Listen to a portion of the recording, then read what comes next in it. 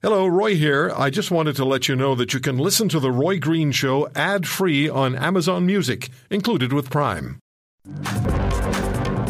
We cannot do the math on what we're going to be talking about now. Well, my guests can. I can't. And this is about a new book that's that's available through Queen's University and McGill Press. So the book is Dirty Money, Financial Crime in Canada. And the authors and professors are Christian, I got to say it right this time. I've got to pronounce this correctly. It's been driving me nuts for years. Christian Leuprecht, not Leuprecht. Nicely done, Roy. I'm sorry, Christian. I apologize. Every time I thought I've got to say this correctly, but I anglicized it. But I just got back from Switzerland, so I can't do it to you. It's Christian Leuprecht. Good to talk to you. Good afternoon. Queen's University, Royal Military College, and Jamie Ferrill at Charles Sturt University in Australia. And Professor Ferrill, thank you very much for joining us. Good to talk to you. Thank you so much for having us on. Financial crimes investigator instructor at the Graduate School of Policing and Security at Charles Sturt University in Canberra, Australia, formerly with the CBSA. And we do know that Christian Leuprecht, the professor from Queen's and RMC, has so many areas of expertise, national security, and this falls into the realm of national security. So the book, let me just say this. Our guests write that lawmakers at every level of government in this country are disengaged from trying to intercede with national financial criminal activity, while police are too engaged with their own investigations to initiate new ones. So there's massive financial organized crime involved, and this massive financial organized crime has almost no chance of being discovered, and any discoverings leading to prosecution. Christian, let me start with you. Where do we start? This is really, really alarming. And that's the aim of the book, to raise awareness and raise the level of public informed debate about this issue, because it affects every Canadian here. Look, there's a recent Treasury Department estimate in the United States that some $113 billion were laundered in and through Canada just in the last year. Those are astounding amounts of money. Those are monies on which, by and large, tax is not being paid. Those are monies that are coming from everything from fentanyl transactions to human trafficking to human smuggling. And of course, much of it ends up, for instance, running through the Canadian real estate sector. So it's a major contribution to driving up the cost of living. But unfortunately, we have rather ineffective agencies in this country in order to contain the problem. We're highly attractive for international organized crime and other malfeasance to run their money through the country. And we have very little political will to get a handle on it. And the consequences are evident in the community and public safety of our streets. It's very scary. Professor Ferrill, the words vast financial underworld are used. And please excuse my voice. I'm trying to get over this laryngitis. But the words vast financial underworld are used. And we're not talking just about a vast financial underworld contained within Canada, but it's a vast financial underworld, as I understand it, that is focused on Canada but has international tentacles. Is that correct? Oh, absolutely. There's these financial crimes that we're talking about are inherently transnational in nature. It's not just a domestic problem, although it is having severe domestic consequences. These transnational criminals are operating with this real veil of secrecy because the crimes that they're committing and the way that they're covering them up are just so complex and so difficult to get ahead of. And like Christian was just talking about, that real inefficiency in our regime and our financial crime regime is adding to that. And it creates all of these weaknesses and loopholes that allows these criminals to continue operating. So we have the RCMP, we have provincial and municipal police, there's FinTrack, and we feel reasonably secure. Most of us as Canadians feel that, yeah, it'll be taken care of. If there's monetary financial crime taking place, it'll be intercepted, most of it, and it'll be taken care of. But that is not the case because the political arm in this country at all levels of government just are not interested. It baffles the mind, Christian. You and I have talked about many, many things over the years. I still have trouble getting my head around how this continues, how this goes on, how governing parties continue and opposition parties don't hold them accountable, and it's not raised publicly. It's hugely, hugely, hugely disturbing and affects each and every one of us. Yeah, so look, financial crime is probably the most complex crime out there. And so it is extremely difficult to investigate. It requires an extremely high level of skill set. We all know, for instance, the challenges that the RCMP faces simply kind of doing the everyday policing. You can imagine the challenges that they have with these vastly complex investigations. There's relatively oversight and insight into our police services on these investigations. When an investigation doesn't go anywhere, they just box it up and they put it aside. There's very little ability to see the value for money that Canadian taxpayers are getting in terms of the investments that they're making in these investigations. But look, if there's any doubt about the ineffectiveness of our agencies, Gary Clement, who stood up and ran the Integrated Proceeds of Crime team for the RCMP in the 1990s, and who has his own recent book out, has a chapter in this book that lays out the ineffectiveness of the RCMP and how basically the RCMP just let financial crime and capacities atrophy over the years.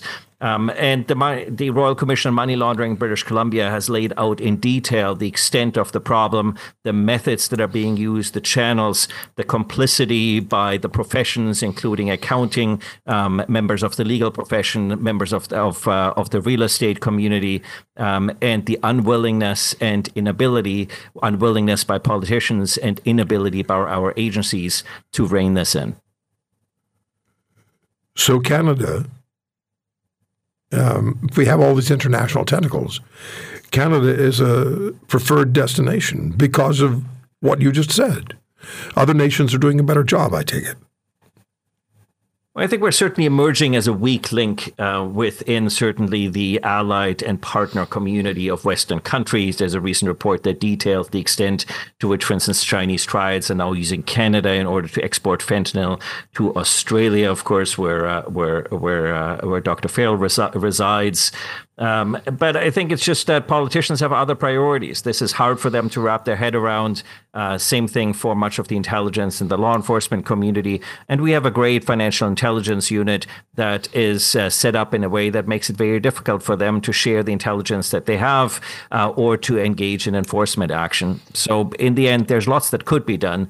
The question is what we can learn from other countries is the willingness to do things. And Dr. Ferrill can talk about, for instance, about 2 of the 4 major banks in Australia being levied with billion-dollar fines. The largest fine that FinTrack has levied in this country is $7.7 million. Wow.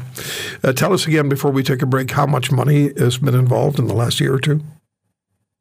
So the Treasury Board, so the Treasury Department in the U.S. has one estimate of about a total of $113 billion. So the Royal Commission on Money Laundering in British Columbia came up with a lower number. Nonetheless, the numbers are astounding. They're huge, and they have detrimental effects both for communities in this country, for the cost of living in this country, and for our allies and partners, as well as, of course, state capture around the world and entities that are funneling their dirty money through this country, because the chances of getting caught are relatively minimal. And even if you do caught, the penalties are negligible. It's staggering. Lawmakers in this country at every level of government are disengaged from trying to intercede national financial criminal activity, and police too engaged with their own investigations to initiate new ones. Massive financial organized crime has almost no chance of being discovered, leading to prosecutions in Canada. So, Professor Ferrill, in Australia, things are somewhat different. Tell us about that, please. A little bit, yeah. I think there's a lot more accountability.